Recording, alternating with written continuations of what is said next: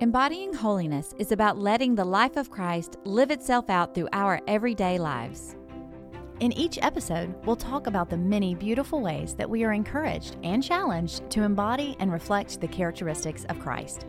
We're not perfect, and we're not experts. We're regular people who are seeking to embody holiness in our everyday. So if you don't feel spiritual, if you aren't sure how to grow in holiness, or if you'd just like some company on the journey, then you're in the right place. I'm Lindsay Lewis. I'm Alex Doliak. And I'm Susan Eaton. Thanks for being a part of the community and conversation as we learn how to embody holiness together.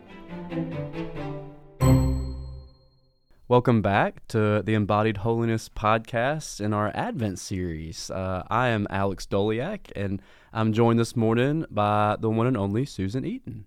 Hi, Alex. Hey, Susan. How you doing? I'm doing great. We're glad you joined us again for this conversation on the Advent season. Maybe you've joined us the past couple of weeks, maybe not, but we've spent some time talking about the chaos and real paradox of Advent. We've even talked about the waiting and the patience and waiting and kind of where the value is there. But this week, Susan and I are going to dive into maybe more of a little bit of a practical way to engage with the season, a way to really put our feet in front of the other and kind of practice what we preach and trying to see more of God and experience more of God and ultimately embody more of God during this time of year. I love that, Alex. Thank you so much. And again, just to remind everybody, the book we're using is a Tish Harrison Warren book entitled, appropriately, Advent. Well done. Very simple, very basic, very clear about what she's talking about. But in this chapter on approaching, as we're approaching our coming Christ, and she talks about these practices that we can engage in. One thing she reminds us of is how Advent is so different than our cultural celebration of Christmas. Because while our cultural celebration of Christmas encourages consumerism and indulgence, Advent really calls us more to a self-denial. Yes. And a question of how can I contribute and give to the world? What is God asking of me? More than how can I get and what can come to me. Yes, and that is exactly the struggle of Christmas. Is here I am facing outward to a world that is telling me to buy, consume, create, and then here is Scripture and this God asking me to silence those things and to say, hey, where can I deny myself so that I can be a vessel, so I can give to others in a way that is meaningful. That's not an easy place to be in, but it's where we're at in Advent, and I think it's an important conversation to have. So let's talk about these practices and these ways that we can, during this very busy season of the year, we can be mindful and we can make the intentional choice to just do something different. Maybe take a portion of our day, a portion of this season to really focus in on something different than what the culture is constantly asking me to do. I mean, there's just so much marketing swirling around us right now that is telling us that what we really want is to gain more and to get more and to look a certain way. And so how can we dive into these practices to do something a little different? So you were saying that the one that captivated you the most was the practice of fasting. Yes. I am fascinated with fasting, honestly. Just because when I hear the word fasting, I think of maybe a more extreme practice than most people want to deal with. Because I don't know about y'all, but I love food, and immediately I go to like this idea of I'm not gonna eat. I'm gonna go some period of time without consuming whatever things I like, whatever it is, and I love the way that she really kind of says it about this idea of self-denial. But she says, I think she quotes Saint Leo, but in something that he said, and it says, "Let us supplement our fasting with acts of mercy toward the poor, Let us spend on virtue what we withhold from pleasure. Let abstinence on the part of someone fasting become nourishment for the poor. And so to me, like what that reminds me of is okay, I'm going to not do something. I'm going to not engage with something that is self-serving so that I can serve other people in a way that is meaningful and powerful. And it goes back to this idea of making room in myself to notice a need and notice my own need and say, hey, that's not important right now. This is where I feel called. This is where I feel moved into the world. And I don't know, thinking about fasting in that way makes it a lot more of a call of a Christian than more so of an extreme practice that I can, partake of in Lent or Advent or whenever. It makes it something that I feel like, hey, this is something that I can engage with in a way that lines up with my call to follow Christ. I don't know. It hit me different for some reason. It's so good because you're talking about the balance in it, because spiritual practices are personally and individually edifying. They're supposed to. They connect me with God, and that's important. I need a personal connection with a personal God. Right. But it doesn't end there. And Right. That's what I hear you saying, is that I participate in fasting. I let go of fulfilling myself in some way, Right. so that I have space to put that out into the world, Right. to deny myself so that I can give to someone else. And I think that's a good reminder for all of us that fasting doesn't just have to pertain to food. There are a lot of different ways that you can fast as a part of the practical spiritual discipline of Advent. Maybe food and you have a relationship that might not be smart for you to fast from food. Maybe you have a physical reason why you need to eat certain things at certain times, a certain amount of times a day. I think the overarching theme of fasting is this denial of myself, so that I am creating more space inside of me to be used for a way of service to someone else or something else.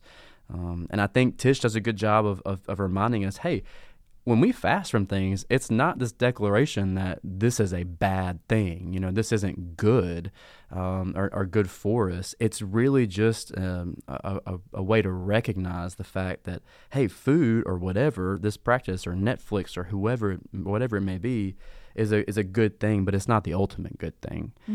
It's not the thing that really provides us the comfort we look for when we go to it. And especially in a holiday season full of comfort food, I think it's a reminder for us to, hey, let's abstain from something that we do find comfort in, so that we can find ultimate comfort in God and what it means that He comes to us in this time of year. I think even the simple thought process of what would God ask me to fast from during the season of Advent would be quite the eye-opener to the things that have me enslaved, very possibly. Yes. What are the things I'm using to prop myself up, to make myself comfortable, to avoid certain things? What might have me enslaved? And so that's a good practice just in and of itself. And then to pick that thing and practice the self-denial piece of that would be quite the growth experience, I would think. Yes, I completely agree. And it's all leading up to this spiritual feast, maybe not just spiritual, maybe it's a literal feast too on Christmas. But I think there's an important process of going through the fasting in whatever form it may look like for you, so that you can really experience the feast, experience the joy of the provision of the Lord in a powerful way. Yeah, great reminder that Jesus did fast a lot. He did long fasts. I mean, he did 40-day intense fasts. But Jesus also feasted so much. He was criticized for it. He had a balance in his life. He understood that the practice of self-denial was a practice that would help him say yes more to the Father's will than his own will. And we are not called to not feast. We are not called to not celebrate. We will be celebrating and feasting, and it is an important part of life that we take joy and pleasure and delight in the things that are around us, but we have to balance it. We've got to have a balance because our tendency, again, is to become captured in certain ways. And we are these embodied spiritual beings. And so how I deny myself physically does have an impact on me spiritually as well. To me, it's the Lord looking at me and asking myself, how are you actively embodying humility? Like Tish says at some point in this book, how are you putting humility into practice in your life? I think if you ask yourself that question, then whatever comes out of that will be a meaningful experience and practice for you to engage in. Okay, so Susan, I've had my moment to tell you that what I connected with this idea of fasting as a way to engage with the season of Advent. But you brought up one of the practices that Tish mentioned that might be overlooked because sometimes it is so commonly talked about, but maybe we don't spend the time needed to really engage it as it was meant to be engaged, and that is prayer. That Tish talks about as one of the most accessible ways to really connect with this time of year in a preparatory way. Tell us a little bit about what you connected with from this chapter on prayer. Okay, so as she started talking about prayer, it's like, yeah, we all know prayer should be a vital part of the life of the Christian. And where my thought process went was my approach to prayer, my posture in my praying. And I wondered if we are not making prayer all about seeking an emotional experience for ourselves rather than a time to seriously consider how I can partner with God to take up God's priorities and join God in bringing his kingdom to my own neighborhood and my own community. So do you see the difference? Yes. That a lot of times I'm like, God, what can you do for me? God, show up. And I want to feel something, and I want to experience you in this very tangible, emotional way. And perhaps what I need to be focused on is, Lord, how would you, again, from the self-denial, right? How would you have me deny myself so that I can join you and I can be about contributing to this world the way you would have me contribute? And I think that's just a very different posture to take in prayer. That is not to say that I think it is wrong to ask God for things. Jesus tells us to ask our Father for what we need. We are encouraged to do that. It's just this relationship balance again, that if I'm always seeking God to do something for me, but I'm not ever putting myself in the place of thinking, what does God want from me? What can I give to him? Then I'll get a little bit disordered in my own prayer life. I think that's a great point. And it reminds me of a conversation that we had last night with some of our youth on this character of King Herod in the Christmas story that kind of gets demonized, right? I mean, well, let's go slaughter some babies, Herod. That's terrible. Well, it was awful. Right. It's awful. It's terrible. But I think this idea of Herod protecting his kingdom, protecting his status and his power and his control and influence over what he had come to know as his, gave him a perspective on Jesus as a threat, and it's like, how can we not sit on our own throne and look at Jesus in the manger? How can we reverse those roles and really, bow to this king and elevate him to a place where we are not the center of our prayer time? We are not the end all be all of what we are asking for. God's goal is to make us whole. He wants to bring wholeness and completeness to my life. And so I've heard it said that whenever we're building human kingdoms, we're actually diminishing ourselves. And God says, as you build my kingdom, you come into your wholeness. You come into the fullness of who I've created you to be. And so I think in our personal prayer time or in our corporate communal prayer time, as we take the intentional action of saying, Lord, how would you have us serve? How would you have us deny ourselves so that we can be obedient and faithful to build your kingdom? We are going to find our wholeness and our completeness there, individually and as the body. Yes. You know, I think it's so interesting. Somebody told me this at some point, I think, that we are so much more ourselves when we are not focused on ourselves. And I think that really, I think God's desire is to look down on us and hear us start realizing in practice that when we do not put ourselves at the center of our lives, we are built up and made whole, because that's not why we were here. You know, we're not just consumers. We're not just takers and experiencers.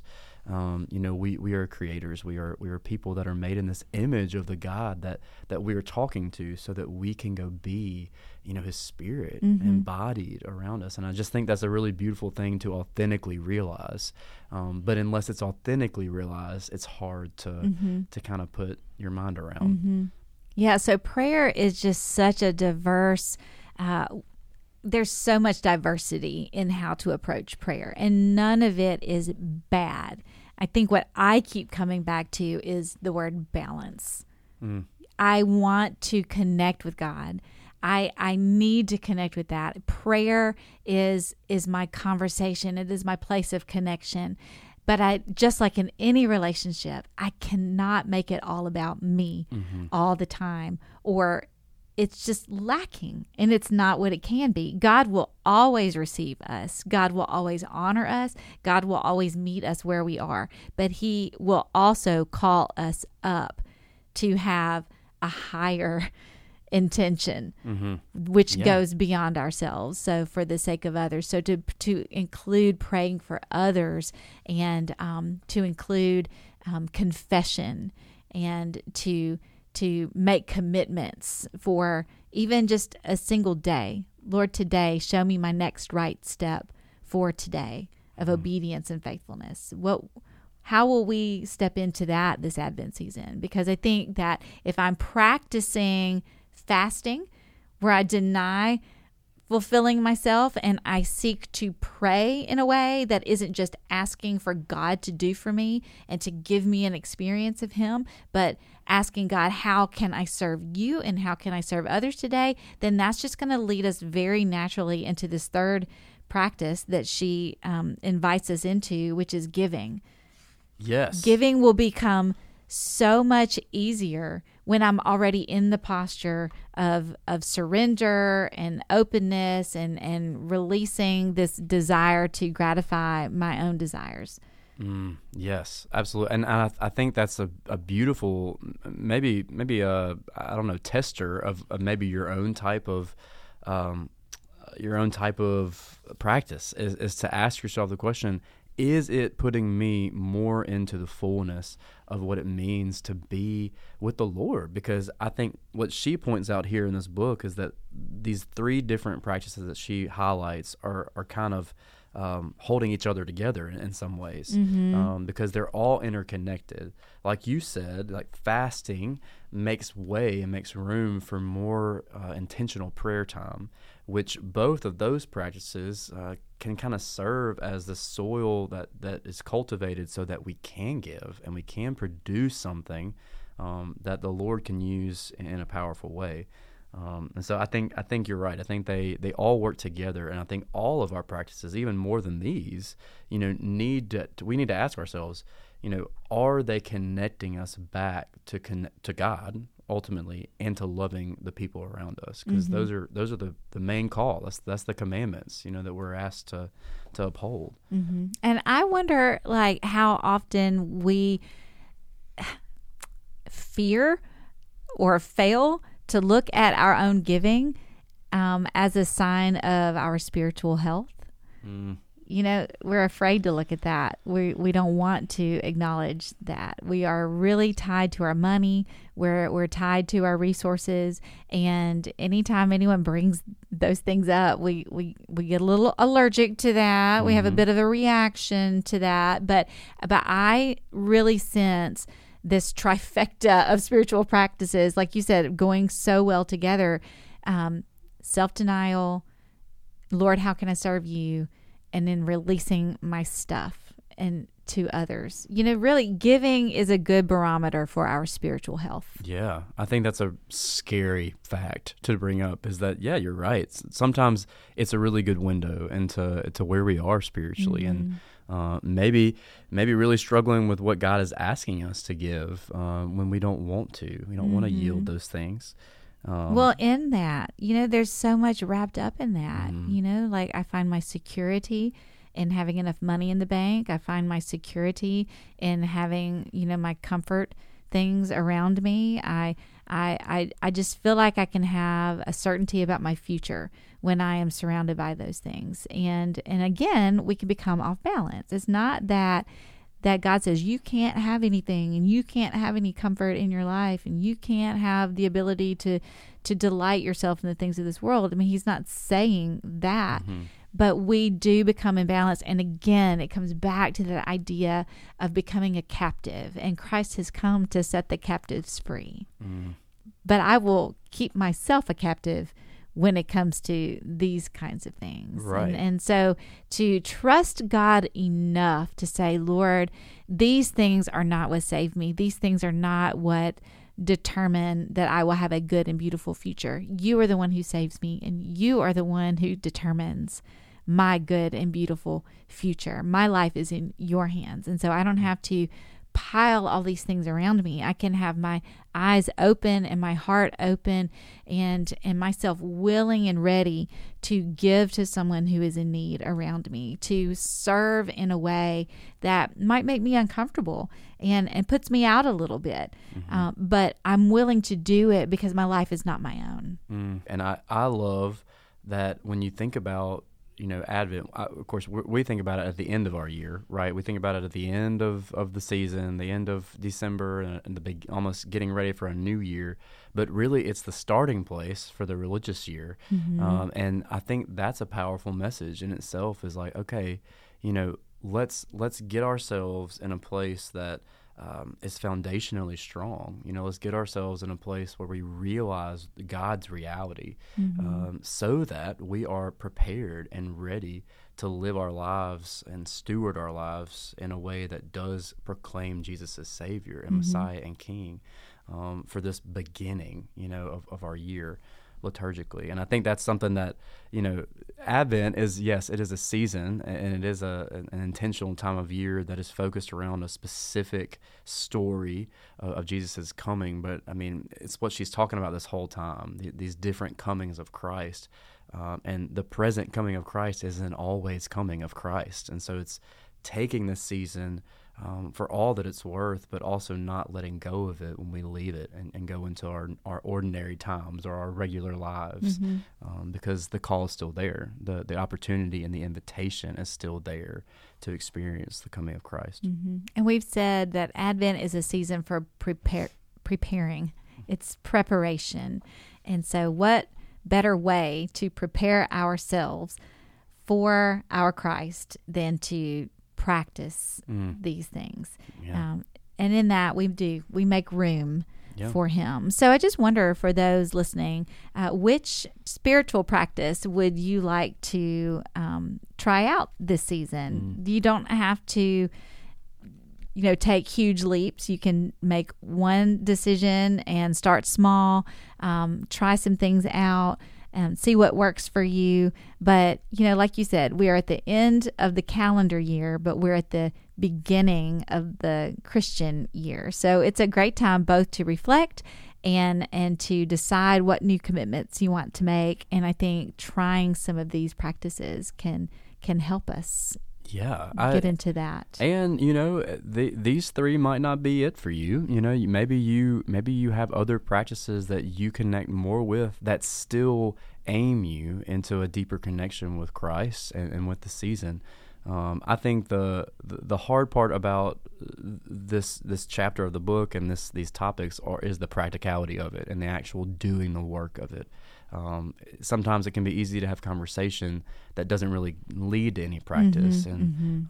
I just encourage anybody out there to make it a point to practice something centered around denying yourself so that you can connect more with God and maybe what He's calling you to do. Yes, practice something, but I would say push yourself, challenge yourself, allow yourself to enter into that tension, to enter into feeling uncomfortable. Try something that does put you out of your comfort zone. Sure. And that's where we grow. Yeah. That's where the growth comes from. So if you have no practices, no spiritual practices at all, yes, do something. But if you are in a very comfortable spot with your spiritual practices, pray and ask the Lord, is there something you would have me do that can stretch me so that I can go deeper with you and I can be a more faithful disciple? Yes, absolutely. Absolutely. Okay. Well, guys, thank you for joining us. And we do hope your season of Advent is a beautiful one. We're thankful that you're willing to try something new. And we are all looking forward to the celebration that is Christmas. And I'm going to feast. I mean, I know I am. Me and you both. I'm here for the feast. And I'm going to celebrate. And my prayer and my desire is that I will actually take every opportunity this season, though, to really prepare myself and ready myself spiritually for the coming of my Savior. Amen to that. Thanks for joining us today on the Embodied Holiness Podcast. You can find out more by following us on Facebook or Instagram at Embodied Holiness, or by visiting our website at embodiedholiness.com. Embodied Holiness is a ministry of Parkway Heights United Methodist Church in Hattiesburg, Mississippi. If you're looking for a community where you can find belonging, we would love to meet you and welcome you to the family. You can find out more on our website at parkwayheights.org.